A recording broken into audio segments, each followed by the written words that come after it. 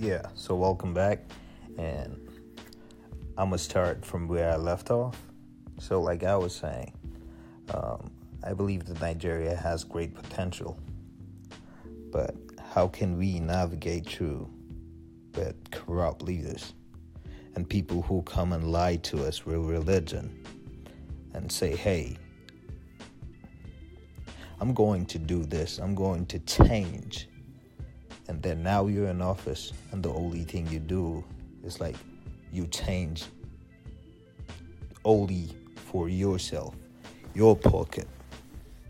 That to me is not only annoying, to me is really troubling. It's mind-boggling.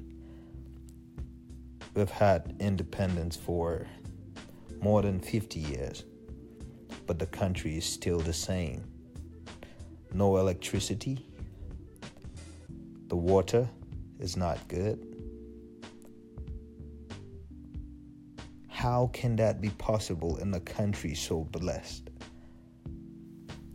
We have hydroelectricity, but it doesn't even help anybody. To me, I see that and I view that as craziness. That is the level of craziness I do not understand. So, how do we navigate through? The only way we navigate through is when we stand as a country. When we stand and say, we put you there, and so, therefore, we can take you out. If truly Nigeria is a country of democracy, we will not have people like Buhari coming from a military rule and then becoming a civilian and then ruling over us.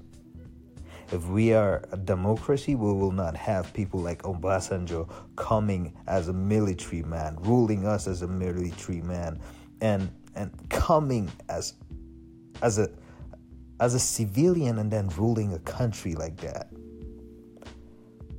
That is what one of the things that has to be changed in that country.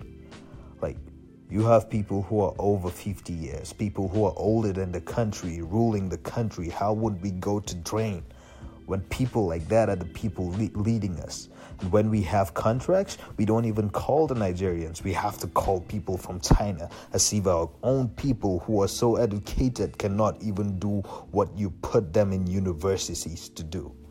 You don't even trust your people or even your universities. That's how crazy it is. It's a pity. It really is.